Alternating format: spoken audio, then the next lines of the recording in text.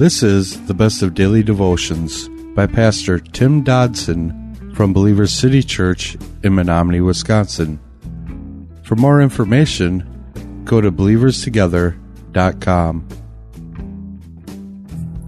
We're in the book of Acts today, chapter 2.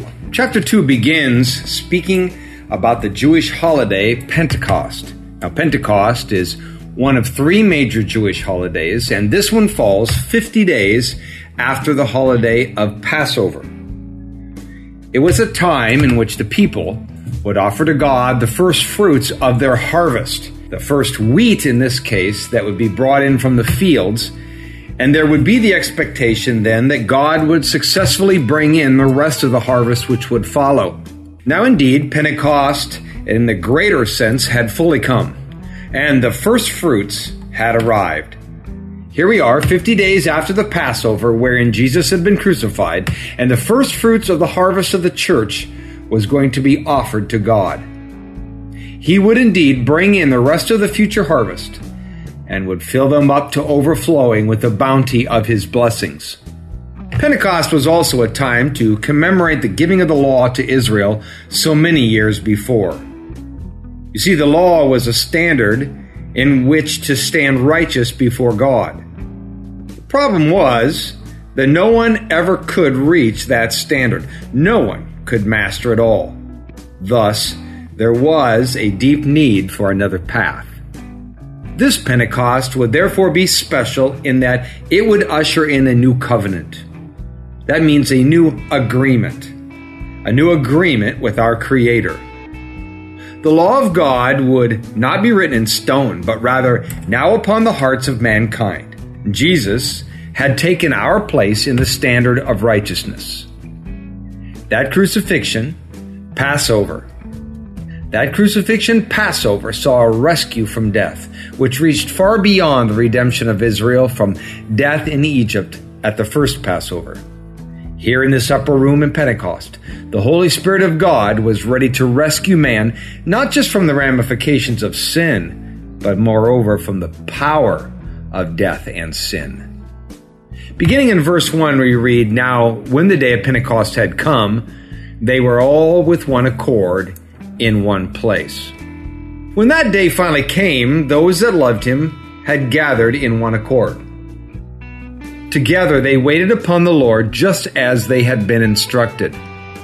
This is where the Spirit of God would find them that day, unified and obedient in spirit and body. They stood together in obedience to His direction, and they stood unified in soul. One accord, translated out of the Greek language, comes from the word that is found 12 times in the New Testament, and 11 of those are all found here in the book of Acts. So clearly, this was a church that began unified. They clearly understood their need and their emptiness, and they knew that together they could seek the power of God to come into their midst. The greater church today is failing to leave the mark that early church did.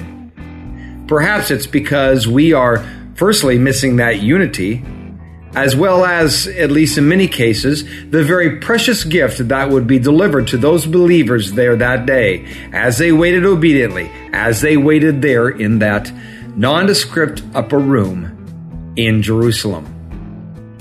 Verse 2 we read, "Suddenly there came from the sky a sound like the rushing of mighty wind, and it filled all the house where they were sitting. Tongues like fire appeared and were distributed to them, and one sat on each of them. They were all filled with the Holy Spirit and began to speak with other languages as the Spirit gave them the ability to speak." The religious world today often seems to become lost in the external of this event, and in fact the external of a lot of scriptural events. We need to not lose the primary issue, and the primary issue in this story is found here in verse 4 where it says, "And they were all filled with the Holy Spirit." The sound of a rushing wind or spirit, in the Greek it's the same word, it says fill the room. There appeared tongues like fire, the scripture tells us. Now, note the word like, okay? In case you're waiting for some tongue of fire to come and rest on you. Like tongues of fire, okay? Scripture will go on to record subsequent arrivals of the Holy Spirit upon other people. In these other instances that would indeed follow this account in Acts, the external characteristics recorded here, they would be different, or they would be wholly absent. However, the lasting elements of that outpouring, they were always the same in every account. John the Baptist prophesied that Jesus would baptize with the Holy Spirit and with fire. Fire to purify as well as to burn away all that is temporary, leaving only that which would last. This is a perfect picture of the work of the Holy Spirit in our lives today. The Spirit's effect upon our lives today is more than just power. It has a purifying effect upon every living and every being. Text tells us that they were all filled. I think this actually is the critical element of this event, of this account. Note that the Spirit of God did not suddenly appear on the scene. Again, He had in fact been active in the lives of selected individuals for hundreds of years. But this time, yes, this time indeed was different. For this time was an outpouring. This time was a complete filling. Are you filled with the Spirit today? Are you filled, or are you still thirsty?